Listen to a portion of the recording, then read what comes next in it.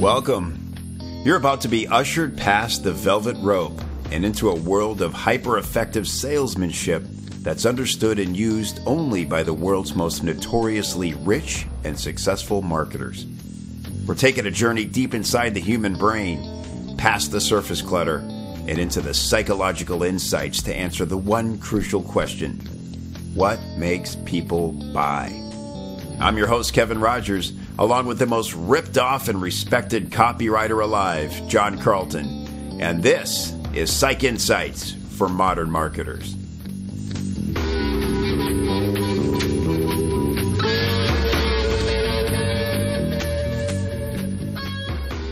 Hey, welcome back to Psych Insights for Modern Marketers. It's Kevin Rogers along with my friend and partner, John Carlton. How you doing, John? Pretty good. I'm very excited about this first show of the new year. It's 1978, isn't it? That's right. Once again, it's 1978, and my hair looks great. I'm so thrilled about that. There was a great New Yorker cartoon where these two guys are in heaven, obviously, clouds and their things. And this guy's standing there, and one's got an afro, and the other guy has normal hair. And the guy, the afro, is saying, "Yeah, I wanted my hair back after I died, but not my '70s hair." That was pretty funny. That's great. Yeah, so this is going to be a hot one. This is something that's typically only talked about sort of behind closed doors among freelancers. We're going to kick those doors open today. We're going to talk about client horror stories and the lessons we've learned from them. Look, there's this whole idea going around and has been for years. The famous quote, I think this is Gary's, that all clients suck. is something that, freelancers kind of latch on to. This is about the actual relationship, the dynamic of coming together as strangers. It's very much like dating, and the idea that you get hot and heavy together. You're so committed, and then when things go wrong, it's pretty painful for everybody involved. And it can be even legally complicated, and there's all kinds of fallout. So. Right. John, I want to get your general thoughts on it, and then we're going to share a couple of our horror stories and hopefully help people avoid those.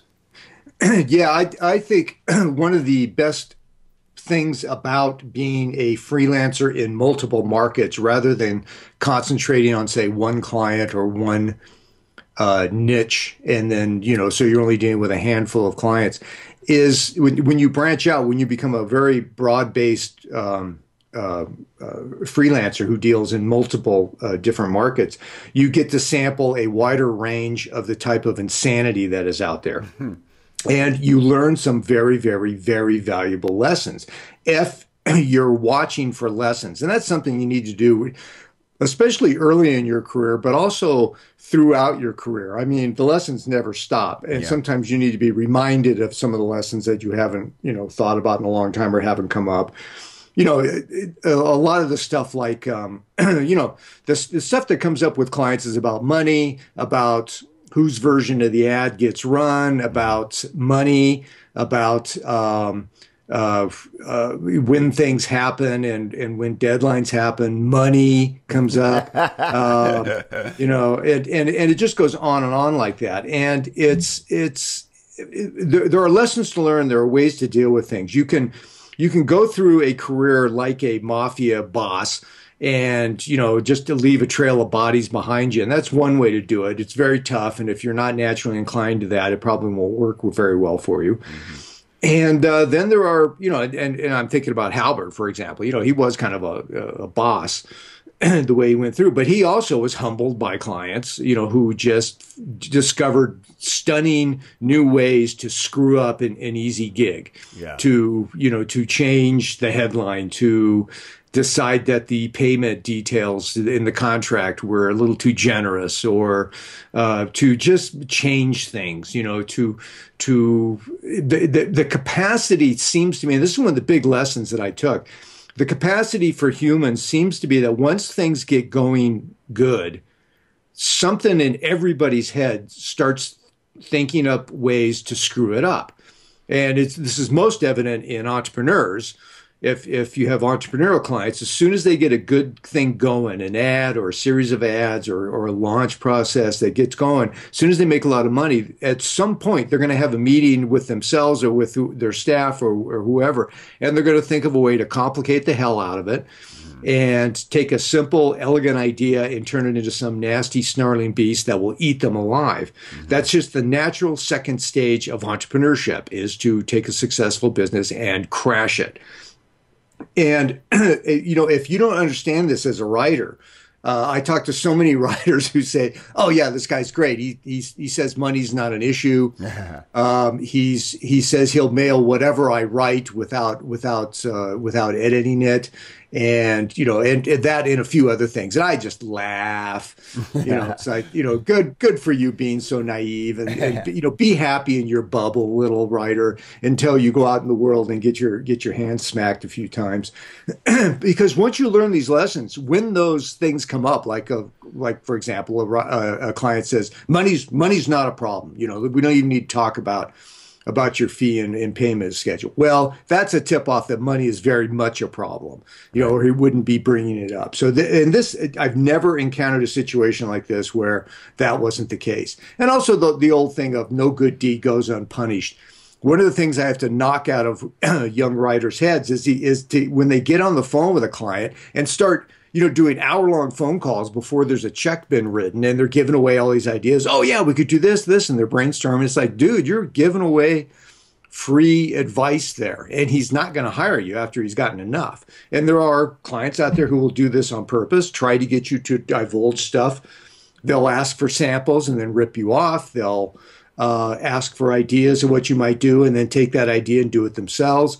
Those people exist out there, and until you have either been warned and had taken it to heart, or until you've gone through it yourself, which is the way most of us have to learn these lessons.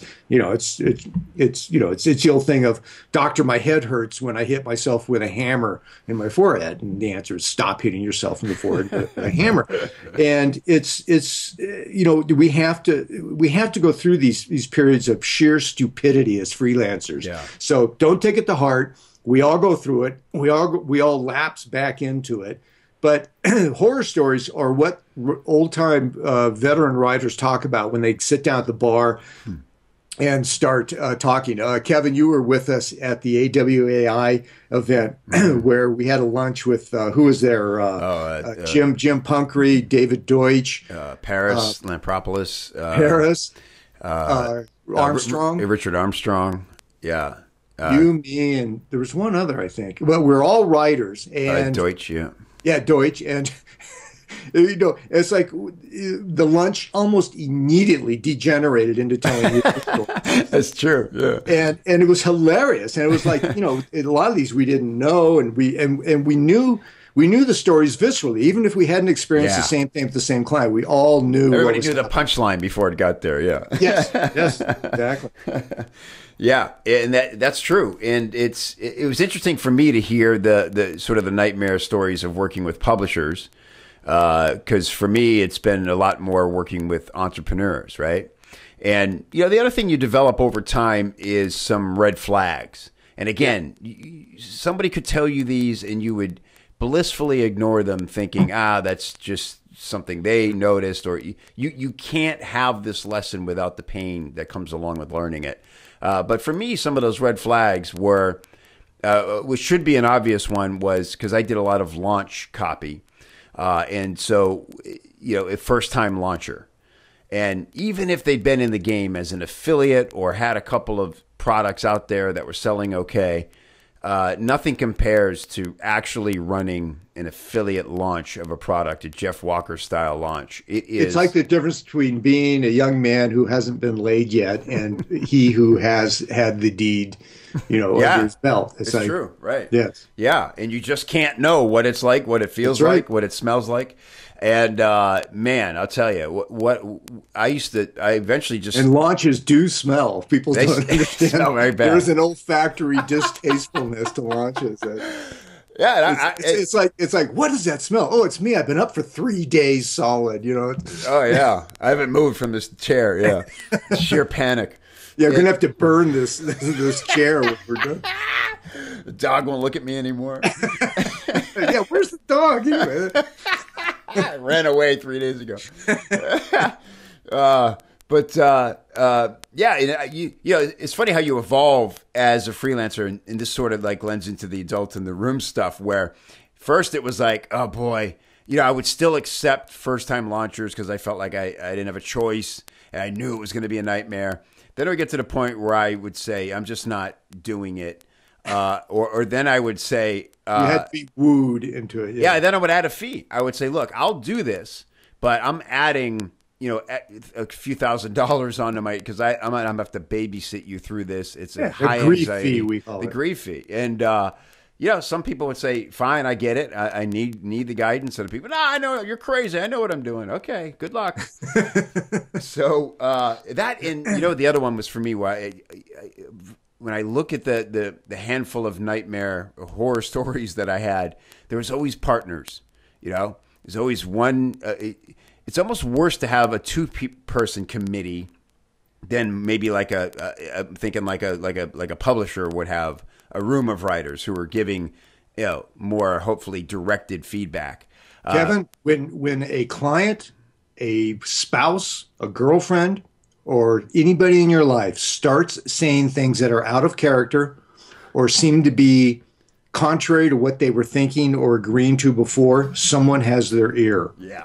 That is a rule of life. And this works in divorce, pre-divorce proceedings and everything else. Things can change in a heartbeat. And if you don't find out who's got their ear, then yes, if you're dealing with where there's a silent partner, you know, who can come in at the last minute and nix things, you got to find out where that is. And you probably have to learn that by experience. By experience. And you can sense it. And you can learn to recognize how do they talk to each other? Are they always both on the phone? Like you said, do you have... It's a married couple. Have you ever played poker with a married couple? No. I have, back in college. And my college pals and I still joke about this because she would kick him under the table. And it's like, they didn't consider this cheating at all. But they were, you were playing a team there, and they weren't very good at it, but so it was more hilarious than anything else because the guy would get so drunk that he'd make stupid bets anyway. But it was just funny. She'd give him the evil stare, you know, or like in bridge, you know, they're trying to with the eyes tell you how many bids to make, and right. it's funny, but in business it's less funny. So yeah, especially when your sanity's on the line because and then you turn in copy. Sometimes you don't even get to the draft before the things start to unravel, right? You know, one of my favorites I used to get early on was you'd agree.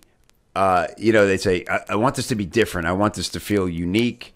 You know, let's keep to the fundamentals, but you know, I don't care what the trends are. I want to step out and make a name for myself in this business, and these are my principles, right? Not really. You get to work on that draft, and then you always get the call. You go, hey, did you see Johnny Guru's launch yesterday? Man, we should do something like he's doing. That's a killer VSL. And you're like, oh Jesus, you know, here we go. Then just everything's out the window. So it's so much of it is therapeutic, just trying to keep everyone dialed into what you agreed to in the first place. Yep. And I should mention, based on what you were saying, that my most successful client in history was the guys at TRS and OHP, the golf and the self-defense guys. Yeah. But I wouldn't have had that relationship if I hadn't had all these horror things happen to me prior to that. In fact, I refused to work with them because I was in the middle of taking off 6 months to rejuvenate after a particularly brutal period with clients. And they wanted me so bad that they just kept up in the ante until they finally said the magic words that I didn't even ask them to say. They said, John, we'll mail everything you write as you've written it, and we'll just suck it up, including legal fees. And that was taking off the leash. And I'd never had that before. I realized up to that point I think my career was 20 years, well, 15 years at that time.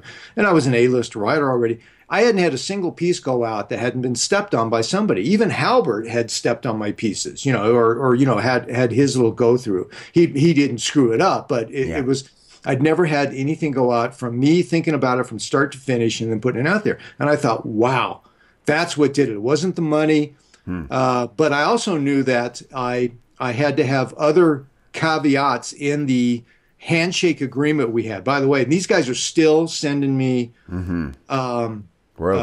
royalties 20 years later on some of these ads. 20 years on a handshake agreement. Well, that's finding quality clients. And one of the reasons I did the handshake is it's either going to go well or it's not. Yeah. And a contract isn't going to make any difference. And I kind of trusted these guys because I'd worked with them a little bit before. But the contract I had was, you're going to pay me on the 5th of every month. A check's going to arrive. And they tried to weasel out of that almost immediately because they had some cash flow crunch. And I said, the cash flow crunch is your problem. It's not my problem. I don't write until I get that check. So I had them trained to get the check there on the 5th of every month. They're still doing that, by the way. And I said, my deadline changes from when you get me the interview or the information on this stuff. That's when the 2-week deadline or whatever it was I was asking for starts. And all these things, I was being kind of a hard ass, but I was doing it out of knowledge of how things can go wrong. If you agree to a 2-week deadline on a piece, and in your head you're thinking, of course, that's based on me being able to interview you today, getting all the information in a package, the FedEx package tomorrow that I need, and having access to blah, blah, blah, all of this stuff. Yeah. Then in 2 weeks, and they say, sure, and then they take a week to get you anything at all. Yeah. And then they still want, and then suddenly your deadline is a week away. If you don't negotiate that, you can't take it for granted that they understand the deadline starts when you've got your stuff. You have to spell all of that out. So that's where you're going through these things. Mark them down. It's like have yourself a little checklist on the wall and just say, horror story number 1. The guy promised me payment on the 5th and here it is the 7th and it hasn't arrived yet. Never let this happen again, And then, move the deadline back for every day. I moved the deadline back with places like Rodale. After that, and they were outraged. It's like nobody had ever done that to them before. I said, I'm sorry. And you're going to pay me before I start writing. The deadline doesn't start until I get the check. Yeah. And they'd never done that before. They always put writers on 60 and 90-day payment schedules. And, I don't know if anybody else is doing it. I'm sure I'm not the only one who kind of ran them over the coals on that. But, I got them to do it. I held the, you can't do that until you have a little bit of power, which is, and sometimes all your power is I'm just not going to do the job. Right. That's where the screw you money comes in handy. That's where all of these other things we talk about. But all of these protection tactics and strategies that we have as freelancers come about from being screwed by clients. Sometimes the best clients you have. Yeah. Are we going to share some stories now? Yeah. So let's hear. I want to just tag on to that. It was you and Stan who taught me this. Remember when we were trying to make work the stable, and we had a contract put together, and Stan was the first one to teach me. It's there is a deadline for you and a deadline for your client to get you the material you need, and if they miss that deadline, it does not mean that the project starts that many days later. It means that it may never start, or it'll have to go to the end of the calendar, and the deposit is non-refundable because you cannot buy back the time that you allotted not to be doing work. But you know what? I've actually done that with clients. I did that one time, and it was a chunk of money, and it was the most uncomfortable phone call I've ever had to make, but and because it's a really good client. And you know what the guy did? He said, you know what? I don't like it, but it's 100% on me. Yep. When is your next available slot? And he booked it. And I thought, well, this is a client for life, because he totally. You find those clients, you marry their daughter, you marry into the family, or you arrange marriage between your son and their daughter. Those people are rare, and that's why I think. But that's why we went on to do several more projects successfully from there, because there was that mutual respect. It's such a bad instinct for a freelancer to go, let me just, I guess I'm lucky to have the work. I'll just suck it up on this one and let me get the job over with. Screw all that. Yeah. You've got to come in firm and know that, because when you respect what you do that much, you're going to raise the stakes for everybody, and you're only going to turn in great work, and everybody wins at the end. Yeah, and that actually ties in with one of my first horror stories. Let me just jump into that. Very early on, I was taking almost any job I could get, and I was working off of recommendations. And I had the iconic story I talk about where the guy says, well, when can you get this back to me? And I said, I don't know, how about tomorrow morning? Because I didn't know he was going to give me 2 weeks. Yeah. And then he thought, whoa. And then I came back, I stayed up all night and I came back in with good copy that the client loved. So I became like their number one freelancer. However, this guy who I dealt with, who understood what writers go through and what a find he had in me, who was willing to work, overnight, put me back with one of the other VPs of marketing, who was a SOB of the first magnitude. And they were trying to groom me before I got to work with this guy to actually come in and be part of their staff. They really were. I was getting offers like this all the time to not be a freelancer. Come on, you get Right. health benefits, you got a steady job, you don't have to, all those things that were like glistening. And I thought, I'm not sure. So one day I went to look at his staff writers. I was wandering around and the VP wasn't there, and I had a little bit of time, and I'd met the writers before. And I went to go see where they worked. And it turns out there was this windowless office about 8 by 8. It looked like a prison cell. And they had 2 desks scrunched up facing each other. Oh, my God. And back then, they were actually working on Selectrics. So this is probably 83, 84, probably 84. So they had those Selectrics. There was no pictures on the wall, and each of them had one sheet of paper on their desk, and they were typing away. And I popped in and I said, "Hey guys, how you doing?" They looked up and they looked kind of scared for a minute. And then they said, "Come in, close the door." And I closed the door. Yeah, we don't want the VP to see this. The VP had orders, nothing on the wall. He described what kind of lamp they could have. Wow. He told them where to position the typewriter on the desk, and they had orders that if he ever came in and there was more than one piece of paper on the desk, they would be fired immediately. And they just sat there all day staring at each other. We're supposed to blast out copy. And that drove home to me, never let the bastards win. Don't, to have a VP like that of marketing is insane. The guy was a Nazi thug who, confused domination with management. Leadership, yeah. Well, there was no leadership. And it was just, it was like F the other guy who I had written the piece for. The first guy I had contacted had asked me, I would tell them why they were having a lot of trouble with their clients, because they weren't treating the writers good. So for me, I was still treating myself more or less like a vendor. I was pretty much taking whatever the fee was. I wasn't in any kind of condition to start demanding things. So I wasn't at that level where I certainly was a year away from being an A-list writer. But, I knew in my heart that I wasn't going to give up this freedom that I had. I started to put a price tag on the freedom. And that held me in good stead for, decades. It was just like, I've never forgotten the look on those writers' faces. And it's the value, all of that comes around to copy is king. Yeah. It must have been interesting, just to take a quick side road, back then. I think about, when I got my first freelance gig, first few of them, I was amazed at the process of email, hey, heard of you, are you available? One phone call and then a PayPal deposit. And I'm going, if I wanted to run a scam, this is the easiest money in the world, right? But for you, I mean, how did it go down back then before the internet? Go into the office. And so I would go in, and this is where I learned multiple tactics. Now, I had read some early versions of NLP. It wasn't called NLP back then. It was called Rational Emotive Therapy, I think, or it was a similarity. Albert Ellis and the guys from there. So I was studying a lot of psychology, and I was operating off of Dale Carnegie's How to Win Friends and Influence People, which is called the Salesman's Bible for a reason. So I went in and I was applying these tactics. So I had to go in, and I had a receptionist that I had to get through.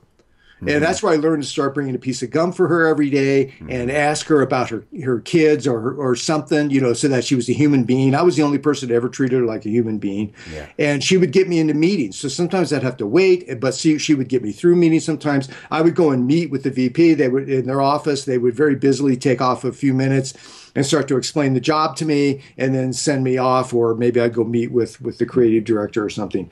And then they would give me half up front. You back then the jobs were pretty consistent in Los Angeles at $2,000 a job. So you get half up front and you get the other half later. Sometimes you had to take it on the come line, so you would get paid after the job was delivered. Mm-hmm. They would want to put you on a 30 to 90 day accounting thing because they had an accounting department and they had to get the invoice from the VP. And then it had to be processed, and they had to cut the check, physically cut the check, track down somebody to sign the check, and then mail the check to you or have it waiting for you at the receptionist desk or something like that. So, wow. So just so it was a ponderous project. By the way, I have one more horror story to tap in there in just a minute. But the lesson I learned from being friendly with the receptionist. And this works virtually too. When anybody you encounter in the ladder leading up to the people you want to deal with, I remember walking in the receptionist and she said, "Hi, John, what are you here for?" I said, "I'm here to maybe see if I can speed up my check." She goes, "We certainly can." And she called up accounting, Bob in accounting. So I went down and talked to Bob in accounting, who the VPs in marketing had never met or talked to. And Bob said, "I can get that done." He cut the check. I got the checks cut, like 2 weeks early. And the VPs were like stunned and outraged when they found out. Bob got in a little bit of trouble, but it was just using basic human decency and a little bit of, Dale Carnegie's How to Win Friends and Influence People. People wanted to pay me back for being nice to them, and I got through to this stuff. I also, the receptionist, when I would call in, she would track down the VPs in business meetings, and I go, "Yeah, can I talk to Ed, the VP?" "Oh, yeah, John."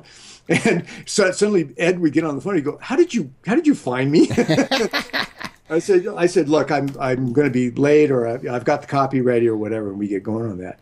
Now, the other thing I just wanted to tack in on that, I was also face-to-face meetings were required back then. So I had to hop in my rattletrap car and drive down to sometimes these very small agencies to pick up the job, to pick up my check, to drop off the job. All of this stuff involved a lot of hoofing it around the LA basin, which anybody who's lived down there in the freeway system knows can be a pain in the ass. Yeah. So with this one guy who ran a small agency, it was him and a business partner, I think, who did something, I'm not sure, and then his long-suffering secretary. And the guy was kind of a son of a bitch, but he lived in downtown LA, which was like an hour drive from me, from the beach city I lived, Hermosa Beach. And so I finished a job that he needed on Monday morning, and he happened to live at a beach city about 15 minutes away from me. So I called him up on a Sunday because it wasn't a cell phone back then. I forget how I got a hold of him. He must have given me his home number.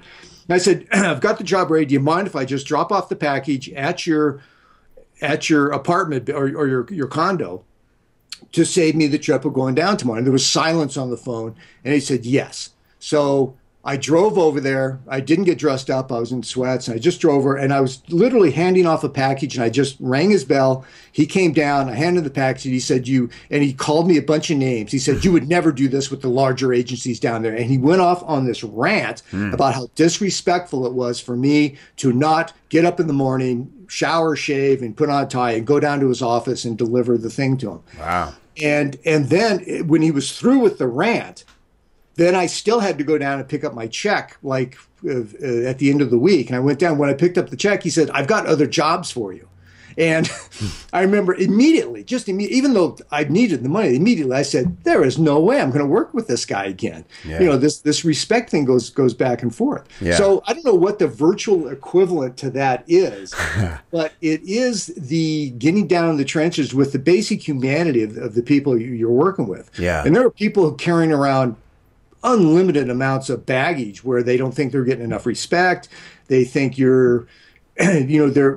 have, it's not enough for them to win. You must also lose. That's a big one. Right. Sociopathic tendencies of the guys, and they consider writers low on the totem pole. And if you refuse to accept that status, then they're going to fight you on it. So that can certainly happen over a phone call as well as it can face to face. So there's a lot of that stuff that comes in that you have to learn slowly and painfully. Go ahead. Yeah. All right, I'll launch into one here. Mine, I guess the big lessons for me were ignoring signs that should have been obvious along the way. Because this happened late in my career when I should have just known better. So the first mistake was I let how I met this person cloud my judgment. I just assumed if he's in this room. Wait, are we talking about colleagues' romances or clients? It's the same thing, man. Yeah. It's the same thing. And so I thought, where I met him would dictate that he knows what he's doing. He's plugged in if he's in this room. And so the job was, and then again, the product, just all the things that I should have were beyond standard for me. Well, was he mean? You mean? I mean, was it? No. He was friendly. He was, but his product was. He had no proof. He had a lot of great stories about how amazing it was, but he could supply nothing. He lived in another part of the world, and so there were language barriers with, so he'd say, well, I could get testimonials, but they're all going to be in a different language. And I said, well, we could at least have them transcribed, yeah. Right? He's like, yeah, I don't know. They might sound weird. So there's this huge language problem. And so going along and finally get enough out of him, we get some copy together. I sit, and then at one point in the process, it's taking longer than we originally imagined because of all these roadblocks. Finally, dragging this material out of him, and so at one point, I love that you brought up the thing that, money's no problem. He gets me on Skype and he screen shares to show me the current value of the ruble. And he says, you don't understand. I need to launch this the ruble's about to crash. And if I don't launch this product, soon enough and start collecting some American money, I'm in trouble here. And I'm thinking, oh boy, so now the fate of, the Russian economy is dictating is on your how this job's going to go. Yeah. Right. And so, and so finally get the copy done.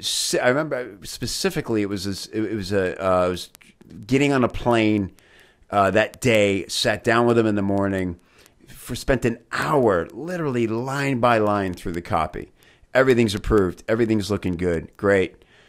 Turn it in. And then all of a sudden, you talk about somebody just becoming possessed and becoming unrecognizable the next time you speak with them. He says, this is garbage. This copy, I'm trying to read it out loud, and it sounds like an alien speaking. It's not even English. Nobody would say these words.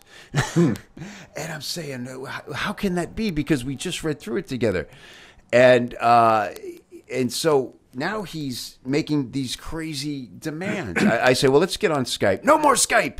It was seriously suddenly became like the villain in a bad Bruce Willis movie or something, right? No more Skype. We will talk no more.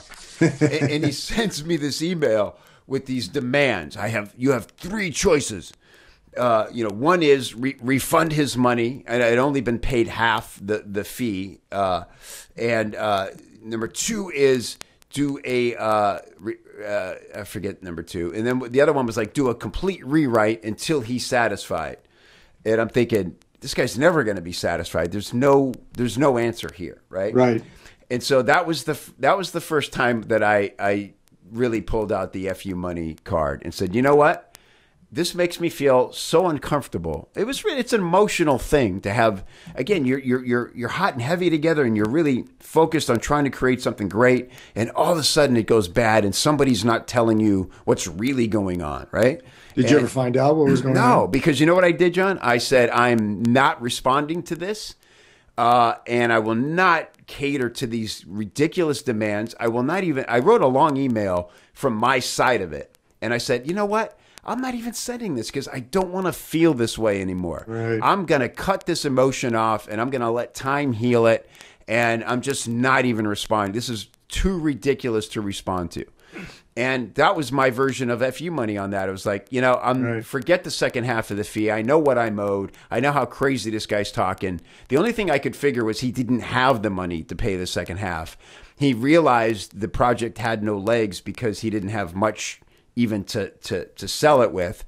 And I think that was his way of abandoning the project and not want, rather than saying, look, man, I'm sorry, this was a mistake. I don't have the money to pay you. Maybe I can make up to it someday. He decided, I'll go crazy villain on this guy and just make him never want to talk to me again. And so I didn't. I can actually verify that. I actually had that happen with a self-defense client. This is a guy who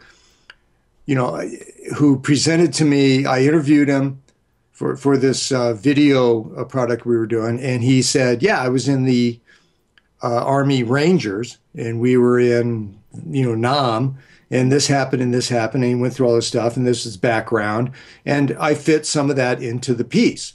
He got to read the piece, he okayed it, and it mailed, and it did quite well. Then he started getting heat from other guys who knew that he had never been in the Rangers. And suddenly I get a phone call from him, and I pick it up, and everything had been cordial. And, he said, "Hey, we got to talk." And he just lit into me about making this stuff up and doing all this. I said, "Dude, you signed off on the copy. I don't make anything up. I get everything I get from what you tell me." And he was inconsolable. And I had to sever the relationship, had to hang up on it. It was starting to get into threats. And, he just would not let that go. And people who understand human psychology know that that's transference. That's a lot of people who call other people racist are actually racist themselves. They're transferring to the other, they're otherizing the person. They're assigning all of their own personal bad traits to the other person and then hating on them. And it's like setting up a straw man. There's a lot of examples in human interaction where you can become the bad guy out of almost nowhere. And it's kind of like the guy that gets caught cheating. It's like, to the wife, said, "Well, who are you going to believe, me or your lying eyes?" Right. And it's, you sometimes backed into a corner is when the beast gets nasty, when the claws come out. So yes, it could have been any and all of that. That may have been his tactic from the very beginning. Yeah. Right. I actually have known clients who had tactics like that. The one time that I really got cheated was from a guy who was, quite religious in Los Angeles. And I found out afterwards was well known for doing this. And he paid me half the fee, got my copy, said it wasn't up to snuff, refused to pay me the second half, and then ran with my copy. And he had apparently done that with almost and the other writers I told, but they just laugh. Oh, yeah. And this guy had routinely screwed like printers and mail houses to the point that they were facing bankruptcy because he was forgiven. So he had this born again idea. That's how he went into it knowing he had 2 or 3 different ways he could screw you. And until then he was going to be nice and everything was going to be great. And just like a lot of sociopaths, he was very charming. So, learning to look behind the initial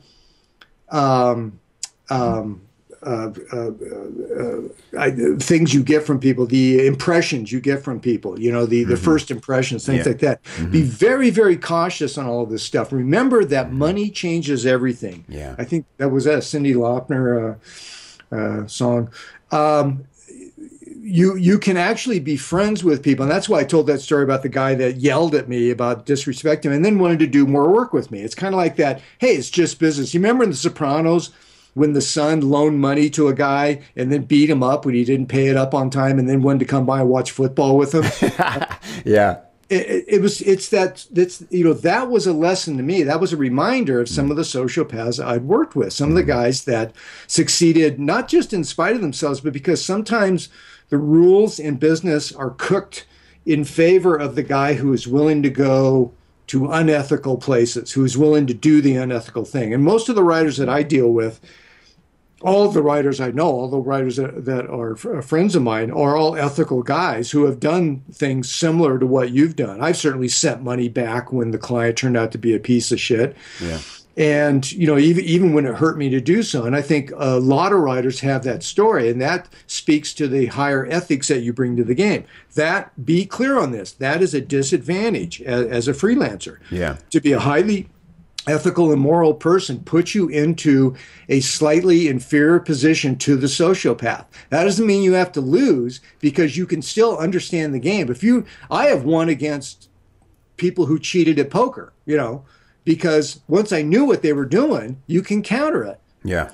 So there's ways to go through the world as a little puppy and be smacked around and surprised every time somebody treats you badly. And then you can go through as a snarling pit bull and bite first. And then you can just go through as an intelligent, well-bred animal that understands the game, knows how to avoid the situations that are avoidable, and knows how to handle the ones that aren't.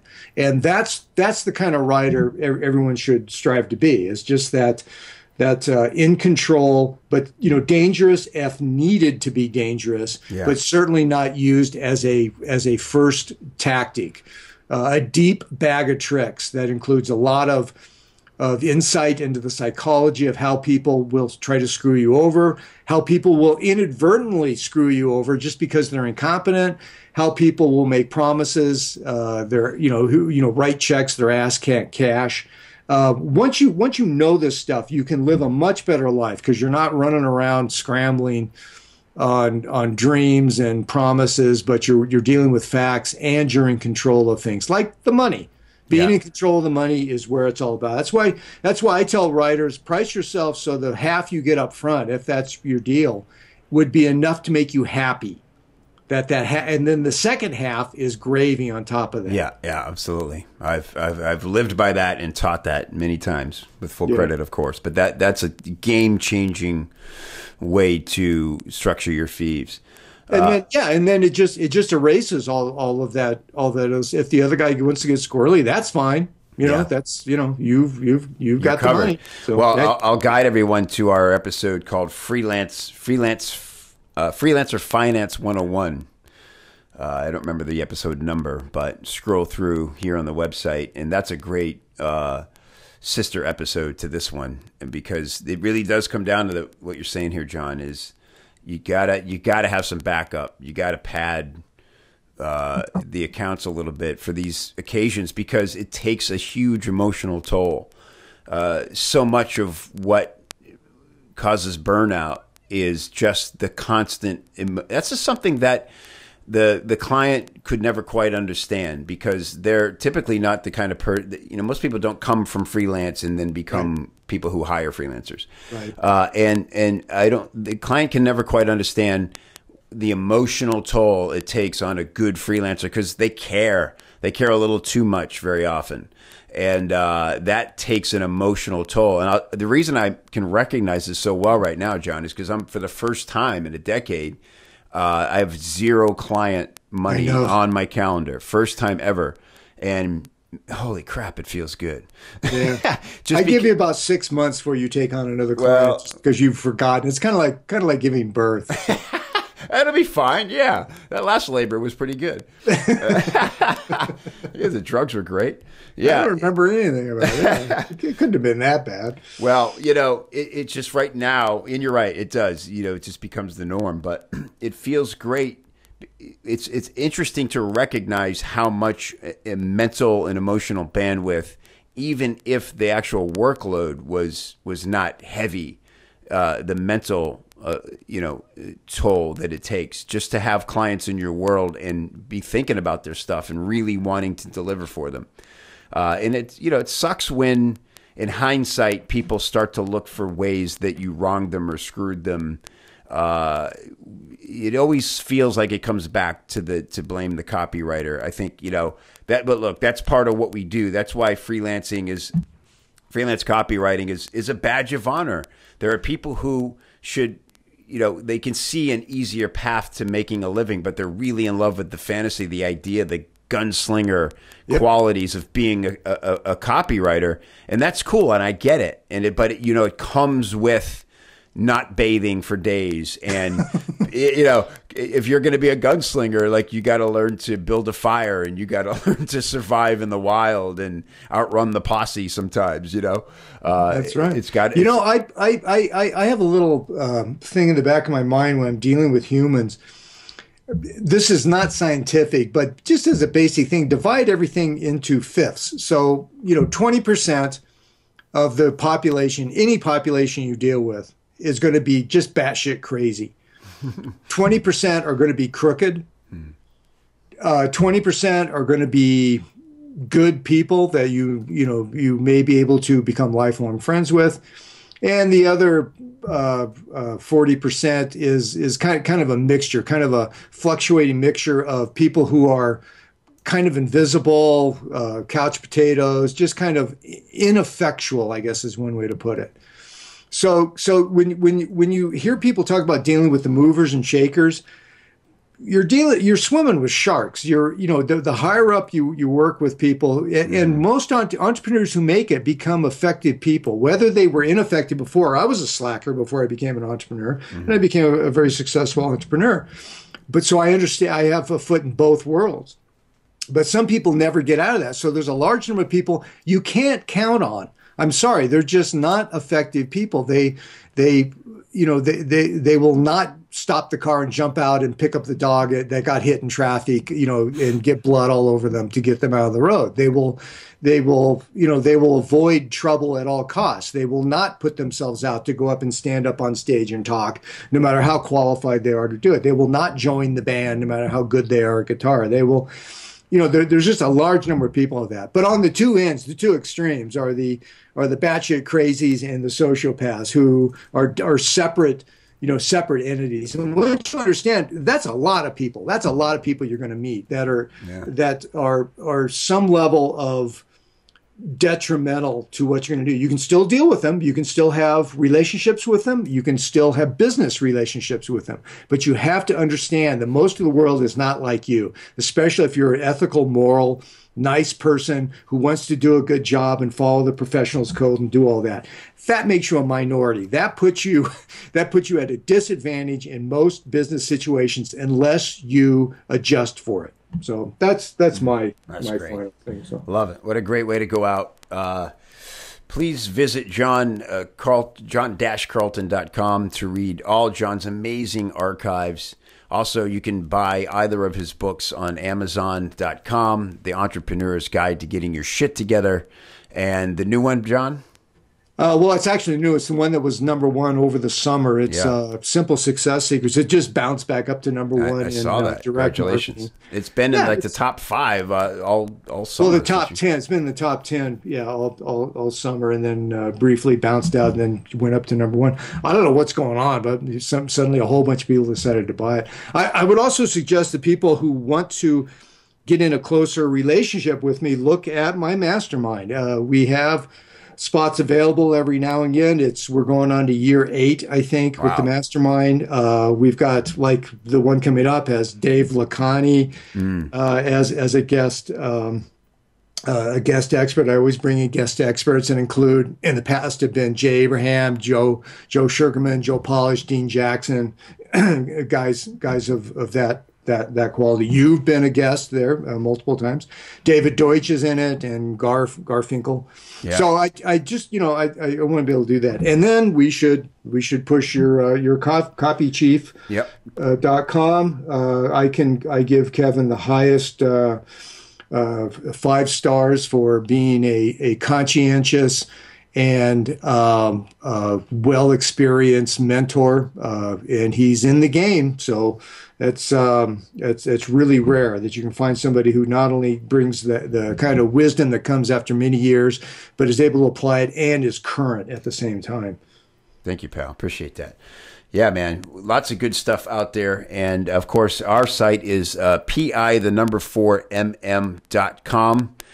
Mostly, we would love for you to subscribe to us on iTunes. That is how we can gauge. And leave a review. Yeah. Leave a review. That'd be very cool of you. And subscribe. Even if you prefer to listen other places like Stitcher or something, be cool if you subscribed so that we can see those numbers and check on the love through the data feed. So, John, thanks again for another great episode. We're vowing as we do in New Year's to be a little more consistent with these episodes, at least once a month. Yeah. So, looking forward to the next one. Okay, pal. That was fun. I enjoyed it. See you then. Bye.